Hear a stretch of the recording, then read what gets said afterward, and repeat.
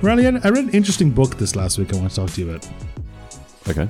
So I'm in a book club, which I think I mentioned to you before. I don't know if you talked about that on the show before, but you've definitely talked about this to me. Yeah, we started a book club with some friends of mine over the pandemic, and it's been a pretty wild ride in terms of picks. Because you go around, you take turns and stuff. My second turn has just come up, but we read a book this past week recommended by our good friend Jeff, and I was wondering if you had any insight on it. The book is Treasure Island. Oh, the old Robinson Crusoe classic. I don't think it is a Robinson Crusoe classic. Is it? No. Well, it's a Robinson. No, it's not, isn't it? So Robert Louis Stevenson is the writer. It's the R.L. Stone classic. There you go. No, it's Robert. It's based on the real life story of. No, it's not. Robinson Crusoe was based on a Scottish sailor. Okay. Who was abandoned on a no. Okay, so yes, Daniel Defoe wrote Robinson Crusoe. Which was based on a Scottish sailor whose name... Oh, man, I did a podcast on this guy and I've forgotten this guy's name. What was his name? Oh, I've got no idea. Anyway, he was left as a castaway and he lived there for many, many years. So the similarity, the overlap here is ships. It's Robinson Crusoe is a maroony, piratey novel. Right? Yeah, there's not a whole lot going on in the world of piracy in that book. It's just him on a desert island. But what was the guy's name, man? I can't remember. Anyway, not important. I stuffed this up. I mean, I'm at the point now where I'd rather start re-recording the entire episode. No. I made myself look like such an idiot. I would like to leave. That was like you put a quarter into a broken jukebox and you it was like this garbled mess. You're trying to reverse engineer what I was talking about, dude. That was great. No, I want to talk to you about Treasure Island because first of all, have you ever read it? Yeah, I did. Yeah, years and years ago. It's a very common like children's book, right?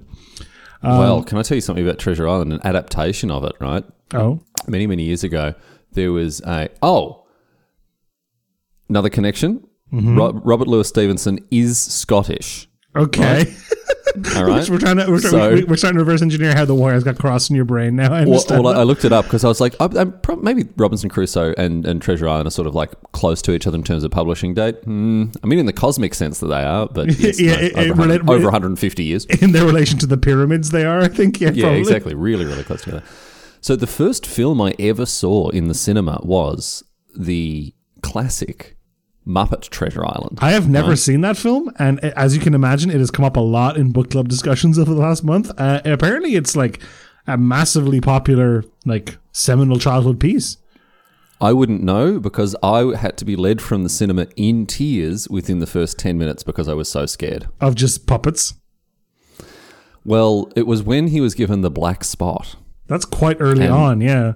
Yeah, very early on he's given the black spot, and I think the comment was something like, "Oh, anyone who gets the black spot will die," and I just found it too scary. It was too scary that someone could get the black spot, and so I had to be led crying from the cinema. It was the first film I'd ever been to the movies. I think the sound was also like I was 5 years old. It was a lot. Just a sensory overload, right? Exactly, but yeah, we went and got ice cream at a restaurant instead, and that was much better. Anyway, so that's my experience of Treasure Island. I read it once years ago, but I don't remember that as well as I remember the cinema crying. The cinema, yeah. Anyway. Can I tell you about the first time I went to a cinema and how I also cried? Oh yeah, I went with my dad to see the Pokemon movie. Oh, yes, a classic. Another classic, yeah. Let's do a quick Google for when that came out. Should give me a good idea of my age. 2000, I think. 1998. Oh, really? They got on that very quickly. Yeah, so I was 5. So no. Yeah? Was it really 1998? Because I saw it when it first came out. I had to drag my dad very reluctantly. We actually saw it up here in Noosa. And that's the even though I was living in Victoria at the time. That's the Japanese release. So maybe it was a year later in English and maybe even another year later in Australia. In Australia, it took a long time for them to strap the VHS tapes onto the back of a pterodactyl and fly it across the sea. Yeah. Of course, Japan's famously so far away from Australia as well. Everyone thinks Australia is really close to Japan. Dennis, it's like a 10-hour flight. Well, it's closer than I am to Japan. Not by much, dude. If you were to fly Dublin to we've talked about this before, actually. Yeah. You would have to fly via Helsinki, where as you've mentioned on the podcast, you could get an elk burger or an elk dog. Elk dog, yeah. An elk dog, and it would take you about 13 to 14 hours. It's not that much closer. Yeah, I guess you kind of just conflate East countries together like that, I suppose. Yeah. Oh, a classic. And you know what, Dennis? You're a classic Westerner. That's you're true. Classic Westerner. You got no idea. You got no idea what it's like for us over here in the Eastern Hemisphere. Hey, go on. I'm in the I'm in the Central Hemisphere, broadly speaking. Let's be real. Okay, yes, for sure. Fine. Yeah. All right. So yeah, I went to see the Pokemon movie, and my dad, as I recall, there was a short prior to the Pokemon movie called Pikachu's Vacation, I think. Mm-hmm. Yep. And then my dad fell asleep during that and didn't rise for quite some time. And then when he did wake up, I remember I was quite small, and I had like a little drink, in the little drink cup holder in the cinema. And I remember I was, tiny, and my arms were short, so my dad would like pick it up if I would have a drink of it, right? Because I was like 5. And then one time I went to pick it up, and he was like, "Do you want my help?" And I was like, No, I got it.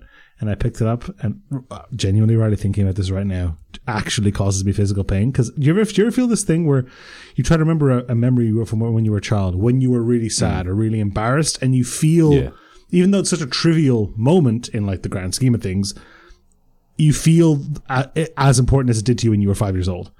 Yeah, because a huge part of that memory is the emotional thing that you went through. Yeah, exactly. Yeah. And so I spilled my drink.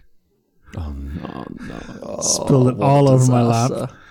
And what a disaster. So there's 2 parts to this. One part is that the nice lady next to me gave me her drink, which was very sweet of her, but it was a strawberry sparkling water, and it was horrible. Oh, it's not very nice. Yeah, of course. No. I mean, there's always my time with that. Honestly, if even at the age of 5 years old, if someone offered me a strawberry sparkling water, I'd be like, "What is this? What is this dishwater?" My dad, frustrated with me and annoyed, very clearly very angry with me, and this is not a promise he held to at all, but looked at me and said, "I'm never taking you to the cinema ever again." And I burst into tears. I was sad. That's not great from your dad. He's just bad move. What's he annoyed about? He's got to come into a nice dark room, have a beautiful sleep in a comfortable chair. Like, why is he so grumpy? Oh, it was so upsetting. But no, I mean, I was afraid of. I felt like it gave me the black spot in that moment. So I think our experiences are broadly pretty similar. Yeah, very, very similar. Yeah, you just ended up a lot wetter than I did. That's true. I don't know. Did you piss yourself? Well, look, I'm not going to. We've already spent a lot of time talking about the. I want to get on to what you were saying. What were you saying about Treasure Island? You were reading the book club? Okay. So I want to talk about 2 things. I want to give my thoughts on Treasure Island very quickly, which is it's very funny because it was one of those books that was written as a serial and published in like a magazine, right? Yeah, of like course, a lot of books back then were. Mm-hmm. And there's 2 things that are a direct result of that make the book very, very entertaining if you know that going in. Quick note, book is pretty good, aged pretty badly in some specific cases, just because it's from like the 1800s. Mm-hmm. So be warned. But it means that every single chapter ends on a cliffhanger. And of course, the chapters are maybe 500 or 600 words each. So at times, so every chapter has like a massive revelation at the end that is instantly resolved at the start of the next chapter. And characters make wildly irrational decisions just to pad out the plot. Because Mr. Stevenson, or Mr. Lewis Stevenson, I suppose, clearly got to the point and was like, I got 8 issues to go and the pirates are already at the island. So, spoilers for a book from that's 100 years ago old. They get to the island, they set up on this fort or whatever, and then they find out that some of the people on their ship were actually pirates and they have like a kerfuffle or whatever, it's fine, right? And then the main character, Jim, is like, I know what I'll do. I'll run off by myself and I'll steal a paddle boat and I'll paddle out to the ship and I'll cut the ship loose and it'll set it adrift. And then that'll fix the problem. That doesn't make any sense, Riley. Think about this. Well, the good guys are holed up in a fort and the pirates are on land and they have control of the ship, right? And Jim's like, I'll de-anchor the boat and set it adrift. If the pirates are on the boat, they just sail the boat back to shore. Oh, true. They can do that, can't they? Yes. I was like, well, it leaves them with no means of getting off the island, but it does get rid of the pirates. But no, it doesn't, because they can just sail it. Well, if you go and disable all the anchors, I guess they can just run the ship aground and then pull it back into the sea if they need to. They can careen it. Yeah. Okay. Yeah. And, which is spoiler is what they do later. But or if the pirates are all ashore, you've just doomed all of you. Yeah. You just turned everyone into Robinson Crusoe. Yeah, exactly. And that's the point I was. And that's the point I was trying to make. That's the point I was trying to make earlier. Yeah. Jim goes and does this, and for like 3 chapters, gets lost at sea for a little bit, gets back onto the boat, fights with a pirate that happened to be on the boat, or lands the ship, and I'm like, why is this in this? And then it occurred to me, I was like, he was like, I need to pad out 8 issues here. Jim needs to go on a side quest. the editor got to him and said, "Listen, Robert, it is Robert Louis Stevenson, Bobby, right? it is Robert, yeah. Yeah, and again another link there. Rob, yeah. Rob, listen, mate, it is going so well. We are loving this. We're going to extend your contract. We want 5 more episodes. You know what? Let's make it 6 more. Okay, just same stuff. Pirates going really well. Love that. So I was going to wrap it up in a couple of weeks. Bloody hell, what am I going to do now? Yeah, no, that's clearly what happened. Yeah, absolutely. He saw dollar signs. So I was wondering if there's any books that were like important to you, because this was important. It wasn't important to me, but it was important to Jeff as a child. When you think about books you read as a kid, what comes to mind? Books I was a kid. Well, I mean, my favorite book of all time is The Hobbit. Still not sick of that, right? Love The Hobbit. And you're a big fan of the Hobbit films, I assume. Hobbit films, I think, probably the greatest cinema. I mean, I didn't cry during them. That's true. Greatest cinematic masterpiece, one of the greatest adaptations of a written work that I've ever seen. So faithful. Probably, Dennis, the only film that I like more than the Hobbit trilogy is the film Prometheus, which is the prequel to the Aliens films. Now, I haven't seen all of the Aliens films. I don't really feel I need to. I feel like Prometheus filled in a lot of those holes for me. Yeah, look, a lot of buzz around, The Shawshank Redemption, Citizen Kane. Wow, what bold and unadventurous choices you make there for your favourite film. My favourite film, Dennis, definitely Prometheus. Second, probably The Desolation of Smaug. But not Battle of... I can't possibly go on like this any further. And we do have to dive into 2 white men talking about Lord of the Rings movies now for just a moment. Just a little bit. Oh, by the way, I can't stand the Hobbit films. I think that, like, I was so let down by them. Not just because... I mean, they're bad films to begin with, right? But... they in the exact reverse way that Jackson lifted up the Lord of the Rings to a new generation. Yep. He squashed the Hobbit down into the dirt. And I mean, I actually think the first one's okay. I actually think the first one's pretty decent. It's the best of the 3, but that's not true. so much, I don't hate the second one that much either. I think it's bad. The third one is one of the worst movies I've ever seen in my entire life. The third is an absolute joke. Yeah, the last one is an absolute, like, for those of you who haven't read the book, The Hobbit, and have seen the film, here's something that you'll find interesting. The final third of the film series, which is to say the last movie, right, takes place in a paragraph. It's almost off screen, really, in the book. Like, yeah. No. It literally is, because as soon as the Battle of the Five Armies starts, Hobbit. You know Hobbit? You know the character Hobbit. Die Hard, Hobbit, John Die Hard. John Die Hard, he gets knocked out. He doesn't see the battle. Yeah, and which is so funny, because that's something you do in a movie to save budget of having to film the battle. But J.R.R. Tolkien was like, this isn't writing songs in a language I made up. I'm not writing about this battle. He's like, this isn't inventing a grammar system. Pfft, boring. Boring. I'm not writing about axes and swords. I'm trying to think of books, though, that I really enjoyed when I was a kid. Oh, can I tell you one? This one's, I don't know if this is embarrassing or not. Maybe I'll just tell you the story neutrally. And then, exactly. Then at the end, you can tell me if it's embarrassing and I'll adjust my tone.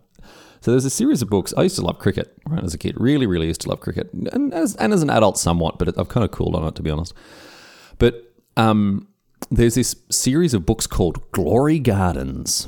And it was written about basically a kids' cricket club, right? Okay. And how they organised themselves. It's a real rags to riches story, because they organised themselves at like this daggy old oval that barely got mowed, and then they managed to fight their way through the qualifiers into the league, the local youth cricket league. Their rival team was the Wickham Wanderers. I remember that. And then eventually, like, they go on tour. They go on tour the West Indies. And then there's a book about them playing, it says for the Ashes on the front. I was like, wow, they grow up fast.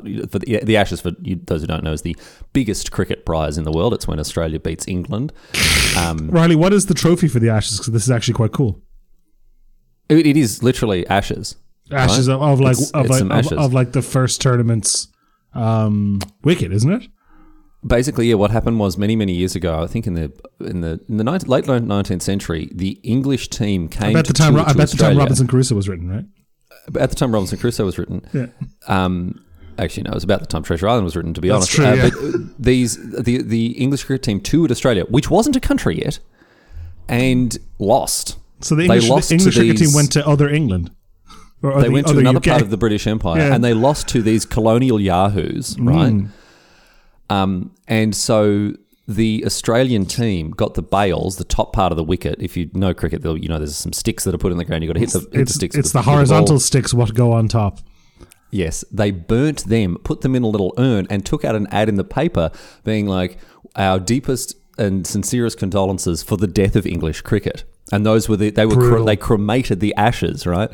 And ever since then, the actual ashes haven't moved because, they're 150 years old. They sit in a glass display case in England, which is not fair because Australia wins them overwhelmingly. We win the ashes all the time. Mm-hmm.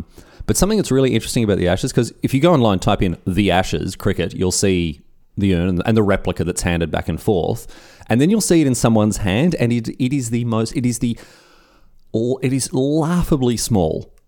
For one of the most important really tiny, trophies in the country, in Australia, right? One of the most important sporting competitions. This is Cricket Super Bowl. It's just like, you go and see the Stanley Cup, and the ice hockey players who have to lift that, they need occupational health and safety consultants to come in and be like, all right, lift with your knees, not your back. This thing is so big. When you're carrying heavy objects here, they're slapping those heavy stickers that you get at the airport all over the Stanley Cup because it's so big. The Ashes trophy is laughably tiny. It is smaller. It is about the size of an airplane can of Diet Coke. Generously, yes. Which when you think about it, because if you chopped off the top and tried to use it as an egg cup, the egg might topple out. Yeah, yes, exactly. Which makes sense when you think about the pieces that they actually burned are about the size altogether of maybe a Mars bar. So, yes, yeah. It makes a lot of sense. That it is very, very funny though. So that was your that's the you remember being a part of your childhood growing up. I love those books, man. I love those books. You and I read when I was a kid. I read The Hobbit. I read Harry Potter, and we talked the other day offline about how we both read Greek myths and stuff growing up. But yeah, I read a series of books by Darren Shan. Okay. Now, I don't know that you would have ever heard of Darren Shan, but he's a relatively famous sort of, if you know the sort of young adult novels. Yeah. And then sort of young adult novels. Yes, the ones that are just a little bit two-dimensional to be. Yeah, but they still have gore and stuff in them. Yeah. Yep. Those are the ones that Darren Shan wrote. They're all these they're about vampires. The books were generously 200 pages long, maybe probably 180 pages long, very short. Mm-hmm. And there was 12 of them or whatever. Yep. And I used to be obsessed. I went and got books signed by Darren Shan twice. And going you got back, the same. He's like, "Oh, Dennis, good to see you again. I've already signed that one. Yeah, just another sign. Just underneath here. The first one. That'd be great. Yep. He's an Irish guy, but these books, thinking back on them, were garbage, man. Oh, I don't say that about poor Darren. He's doing his best. Oh, what are you going for, dude? There was lines at the door every time I went to these book signings. Darren Shan made a killing off of these. I would do the same in this position.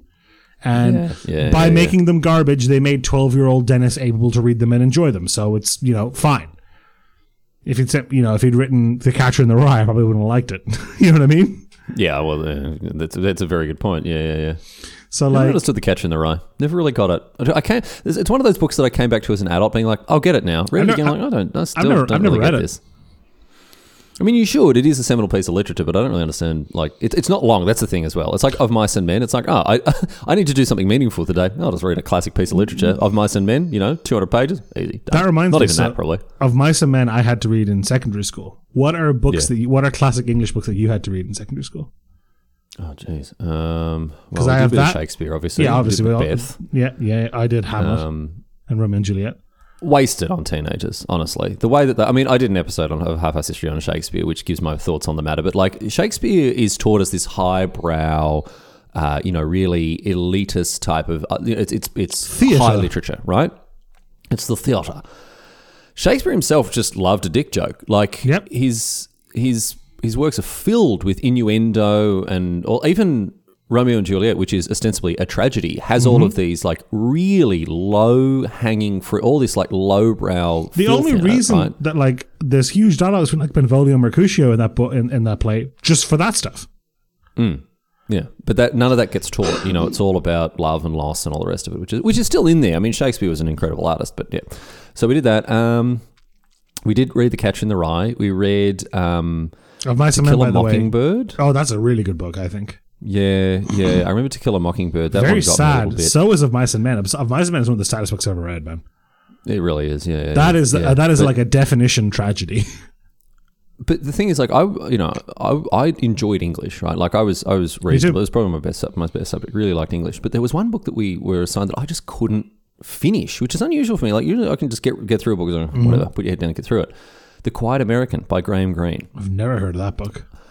It's a book about an American who doesn't talk much. It's set in I'm going to say post-colonial, but it's not quite post-colonial yet. It's set in Vietnam when the French are still essentially like fighting to maintain their control over it. Sure.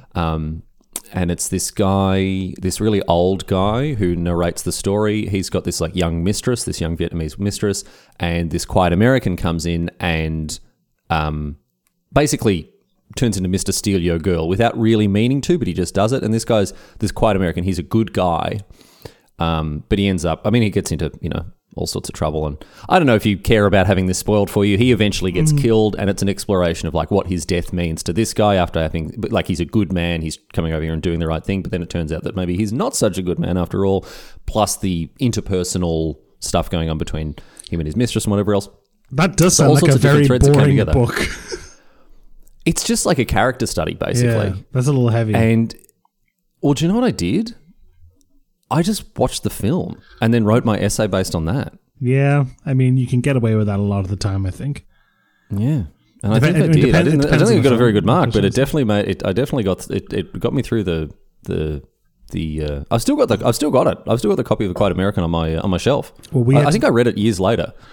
What we had to do in school that I thought was actually quite challenging, quite a cool piece of a way of teaching English for the final exam when I was 18 was something you did something called a comparative study, where you have to study 3 different medium pieces of work.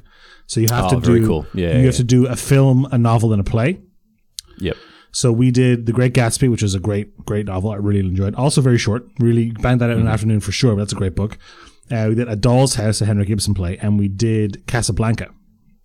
Oh, what a film, dude. Yeah, also quite short. And then you'll get a question and you can do, everyone did different things. So the syllabus doesn't contain which things you have to do. So it'll say, choose a theme or whatever and explain how it is, touched upon in different ways by the 3 different pieces you've chosen. Yeah, great. Yeah, really, like that would actually be enjoyable. I would enjoy doing that. I like that sort of. It was very, analysis. very cool. I like all 3 of those things. I think A Doll's House is a really good play. I think Casablanca is a great film, and Great Gatsby is probably one of my favorite books. Trying to think. And is that the punchline to the story? You got to consume 3 pieces of media. What you enjoyed? No, I'm trying to think if there was there was no punchline. It's just because you were saying that you struggled with The Quiet American because it was boring. But most people I knew thought Great Gatsby was really boring, and this isn't me being like, are you in that camp? I'm right there with him. I never got the Great Gatsby. I love it, dude. Would you watch that? I have seen the film. Yeah, I did. I didn't think I saw it because Megan wanted to watch it. I don't know. Never understood The Great Gatsby. The film is very similar to Elvis because it is also a Baz Luhrmann movie. I just don't get it. I don't understand what's like. He's just this weird guy who throws parties and doesn't talk to anyone. No, it's all about I like it because it's just the grand tragedy of like, no matter how much money he makes, whatever he does, he can never truly win Daisy over. And then the great boo-hoo. Oh no, the poor rich man. Everyone, please. That's not the point. The point is that Daisy and Tom sort of barrel through the book, and Nick says this in the book. He says they barreled through their lives like children, smashing and breaking things and leaving nothing but destruction in their wake. And they just, because they have money, they just pick up and move on and leave other people to pick up the pieces. Like, people die, marriages are destroyed, lives are ruined because of their carelessness, and they just move on. And like it is a very sad book. I guess there isn't really like a point to it. It is a little nihilistic, but I remember 18-year-old Dennis was all about that, dude. I loved it. I just couldn't take it seriously because it was set in a place called West Egg. That was a choice that F. Scott Fitzgerald made, to be fair. Call it anything. Like, you can name any, you can name it any, like, you could invent any fictional name for where, and it could be called West Egg. Yeah. Oh, where do you live? I live in West Egg. West Egg. Ridiculous. Anyway. Dennis, I want to talk to you about something else. What's that? Have a listen to this, mate. There's many things that being Australian has unlocked for me, right? Unlocked is on my interesting- travels. Okay.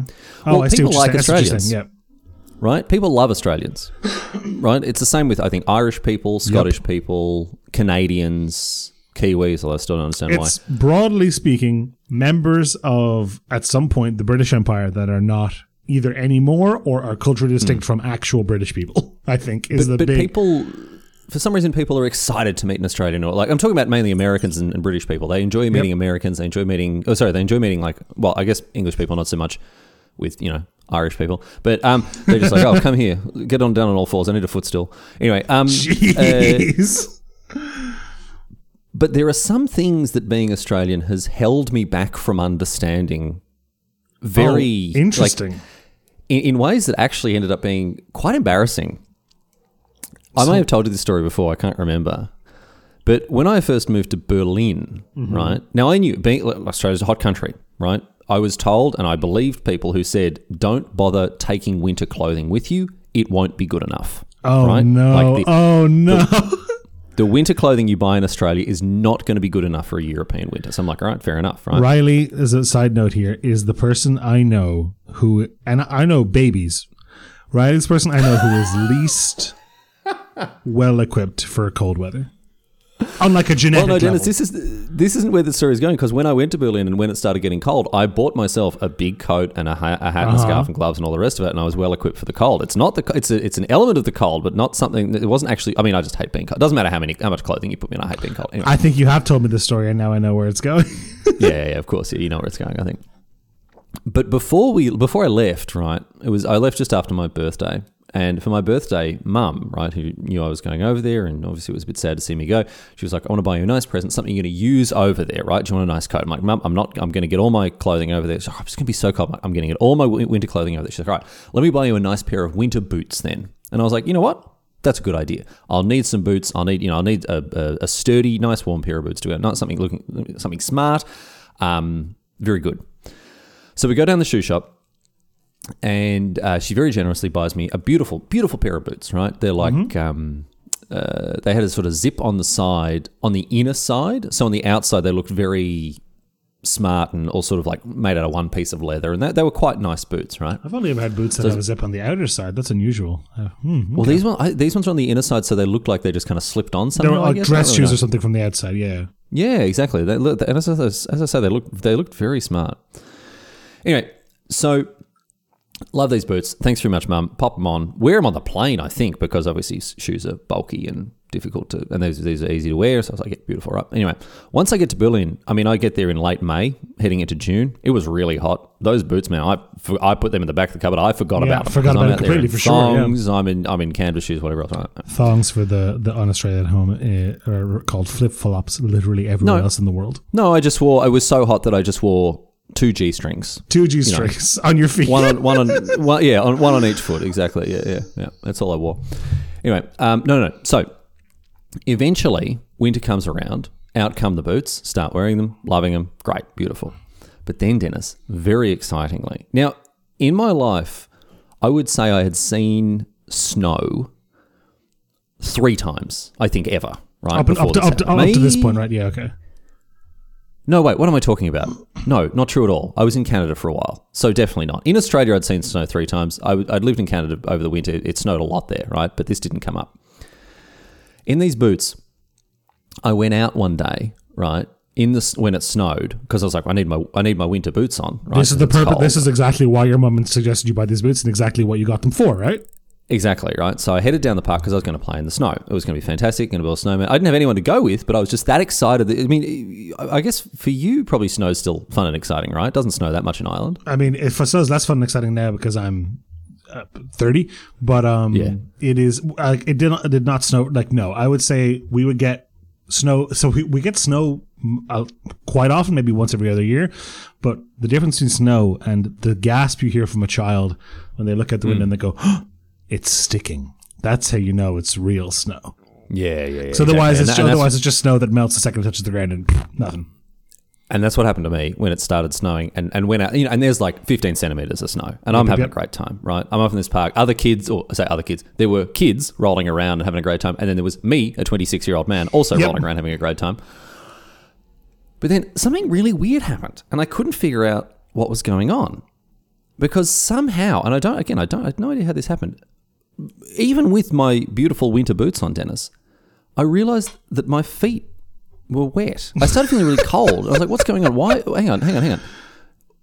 My feet are like unreasonably cold. And then I realized they're kind of doing that squishy, sloshy thing. Mm-hmm. I was like, hang on, my feet are wet. And I was like, had you stepped in a puddle or something? Well, that's the thing. I mean, how could there even be a puddle? It's freezing outside. It would be frozen, right? Like, I didn't step in a puddle. It hasn't been raining. Like, I haven't been, I didn't wash my feet under a tap. Somehow my feet were wet. Had you used a bidet recently? My feet were squeaky clean, Dennis, but it wasn't because I've been using a bidet, no. So I'm not able to puzzle this out. I'm having a terrible time because now it's freezing cold. My feet are wet, right? Awful. So I headed back home. And I got home and I took my boots off and my socks were sopping wet, right? And my boots were as well, inside and out. And I'm like, how did this happen? How could this, how did my feet get, I don't understand. I was out in the snow. I was out in the snow, which is frozen water, which then melts. Didn't know snow was wet. Not that snow was water, just even that it was wet. I knew that snow was water, right? It's frozen water. Everyone knows that. Yeah. I just never made the connection, right, that snow was wet and was wet enough to like soak you to the skin, right? And I guess like because as I say, I lived in Canada, but like I wasn't going out playing in the snow there. And whenever I'd walk through the snow, like sure you'd get the bottom of your pants a bit wet, but there are puddles, right? Like the snow does melt on the side of the road, all that sort of stuff, right? So, but never made the connection that going out in a pair of non-waterproof shoes and playing in the snow would end up with you having soaking wet feet. I'm trying to think if there's ever the only thing I can think of that has a similar sort of level of cultural ignorance for me, and I mean, and it's cultural ignorance. It's not like you had like a sort of climate ignorance problem there. I guess was the first time I went to America. I was 15, and the school had organized like a subsidized trip to go to Boston and go skiing. Well, it must be nice. I know, right? My parents were like, look, we saved. We think it'd be cool for you to go. You can go. And I was like, cool. And I went in there, and everything was in dollars. You know, it was a totally different currency. I wasn't used to it. I didn't know anything, whatever. We were going to get on the bus, and I went into a Dunkin' Donuts. Oh, yeah. And prior to this, Dunkin' Donuts had a partnership with Burger King, which had made its way to Ireland, where you could get Dunkin' Donuts at Burger King as like a little dessert thing. And I remember them being about the size of, I don't know, maybe 1.5 times the size of like a bottle cap, right? They were little mini donuts that you dunked in like a little thing of sauce and you ate them, right? Mm-hmm. And they came in 6, 12, and 18 things or whatever, right?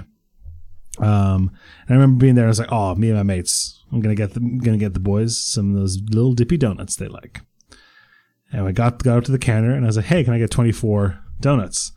The guy goes, "Yeah, no problem. That'll be $20 or whatever." And I was like, "I don't know, dollars are dollars. Here you go, sure." Yeah. And the man hands me a box of 24 full-sized donuts. Yeah. For me and my mate, and I was like, "Yeah, good. You'll eat well tonight." I mean, the guy handed me clearly, I don't know, it must have been 15,000 calories worth of donuts. Yeah. Yeah. And we go back to the bus, and I'm like, and he looks at me, he's like, "What are we gonna do?" And I was like, "Eat as many as we can." I guess. I couldn't believe that it was okay for them, like it was even on the menu to sell somebody 24 full-size donuts. Why would anybody ever need that? Yeah. Well, I mean, then, buy them for the office, buy them for... I mean, we know how Americans... If there's one thing they're good at, Dennis, it's getting those donuts into them. That's a mid-morning snack for some Americans. But, dude, a 14-year-old Dennis was not prepared. And then, obviously, far too embarrassed to be like, "Oh, actually, no, I only want 3 or whatever." You know what I mean? And so, yeah, lugged those bad boys onto the bus, ate 2 of them, felt deeply nauseous, and tried to hawk the rest away onto my mates. Well, I was going to say, aren't you on a bus full of, like, people your age? It was okay, but I was just certainly not prepared for that man turning around and handing me a tray. No, certainly not. But you could turn that to your advantage. You'd be the hero spoken of old, bringing donuts onto the bus for everyone. Yeah, that's true. Everyone still does. I mean, how much? You said it was let's say $20 for 24 of them. It must have more than that.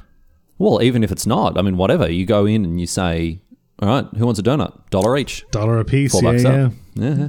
Ever the entrepreneur. No, that was not the case. But you mentioned earlier, like, does it snow often in Ireland? And the answer is no. We had a year here, I think it was like 2010 or something like that they still refer to this day as the Big Freeze, because the country got, I don't know, 12, 13 centimeters of snow, a couple of inches of snow, right? Yeah. And completely shut down. This is something completely shut down. This is something that's going on in the news right now at the moment. Like, we're recording this in the midst of what is being termed, an apocalyptic heat wave across the British Isles. Yeah. And I mean, I was feeling very smug and really enjoying how much the British, and I guess the Irish to a lesser extent, were suffering. And then, people started dying and stuff. I'm like, maybe I shouldn't be laughing at this. It's bad. Like, you joke, like, but there is a difference between going to somewhere like Melbourne or somewhere like Nevada and it being 38, 39 degrees and it being 33 degrees in London. I don't understand what it is, though. Like, I know we have things like air conditioning and stuff like that, but at the end of the day, we're all made of the same stuff. Like, I don't know why, because I'm like this with cold. I can't handle the cold. Like, as soon as it goes below 20 degrees, I'm stuffed. True, like, yeah. I'm just like, no, I'm staying inside. It's too cold, right? But, hearing people about people, unable to work, unable to sleep, unable to function, right? And some people unable to live, sadly, when it goes above like 30 degrees. I'm like, I don't understand how, like, we're the same species. It's been higher than that. It was like 45 in London, to be fair, which is, that is, I think anybody would be unreasonable to not say that is a hot day. I think like above 38 is when I start going like, whew. Exactly. But I don't dislike it. I still like it when it's that hot, but that's when it's like, it's too hot. There's a couple of things there though. Like, it's to do with stuff to do with like the materials the houses in the cities are built out of. Yeah. Like, London has infinitely more concrete and glass than places that are built around this. You know what I mean? Yeah, so you get these urban like heat zones what you get is that, like, and they did a guy was one of the old county councillors who was tweeting about it. He went out and measured the temperature of the asphalt, and at 10 p.m. it was still 41 degrees because it just doesn't let heat go. Because it holds onto the heat, of course, and that's something you plan for in a country where it's routinely like that. And like railways in England melted as well, like cables melt, all this stuff that's just not above this. And the same thing happened here, like we're talking about with the snow. All the trains stopped, all the cars stopped. I don't know that anybody died, but like, it's just really funny that Ireland or Britain the British Isles are in this point where they can't handle the extreme cold, they can't handle the snow, but then they also can't handle the heat because the islands are usually so mild, right? You've got this very narrow band of temperatures.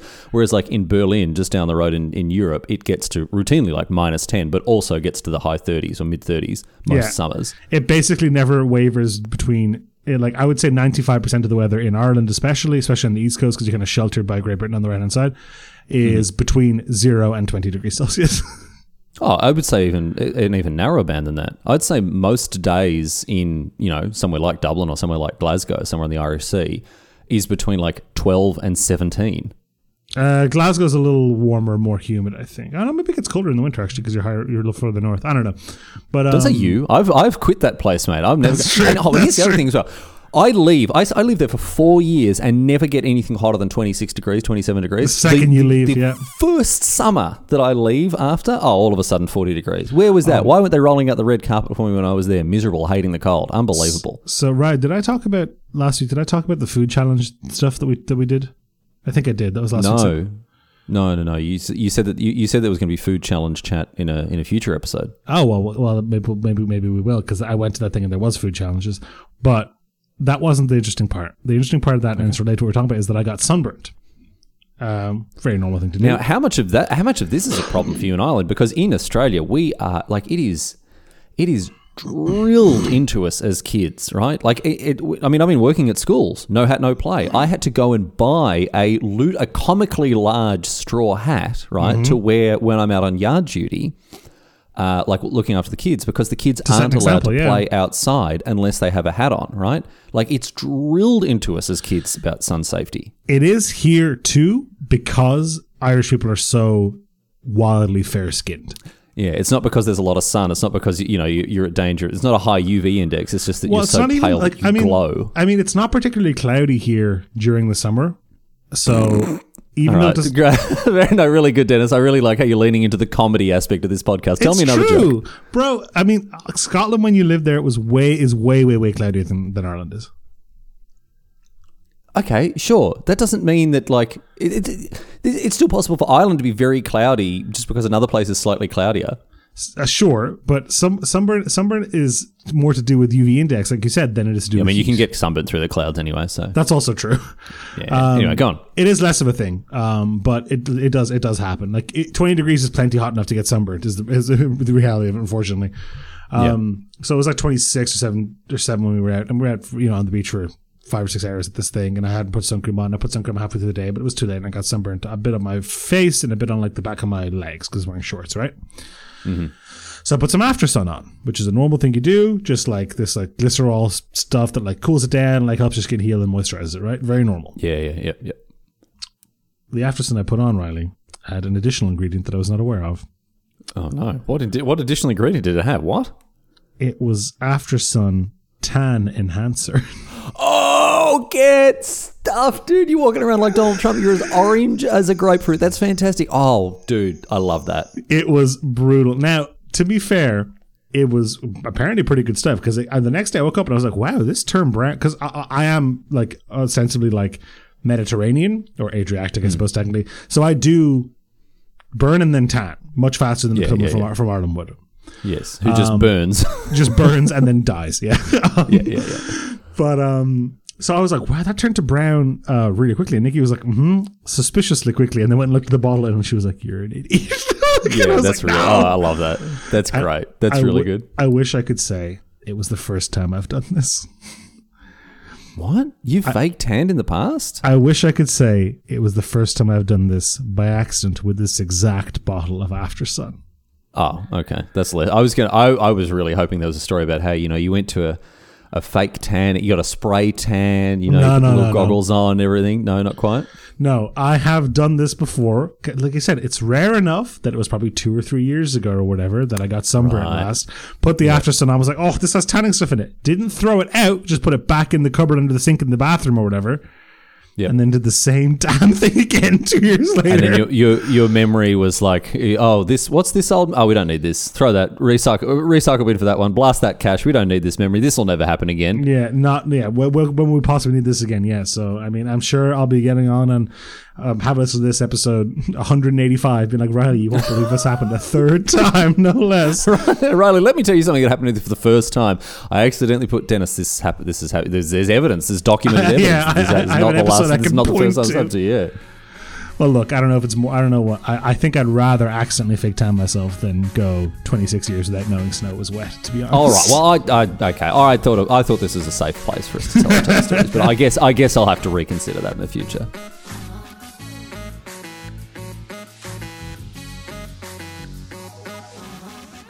Thank you for listening to this episode of Have a Listen to This, your weekly dose of bite-sized nonsense with Riley Knight and Dennis Straniak.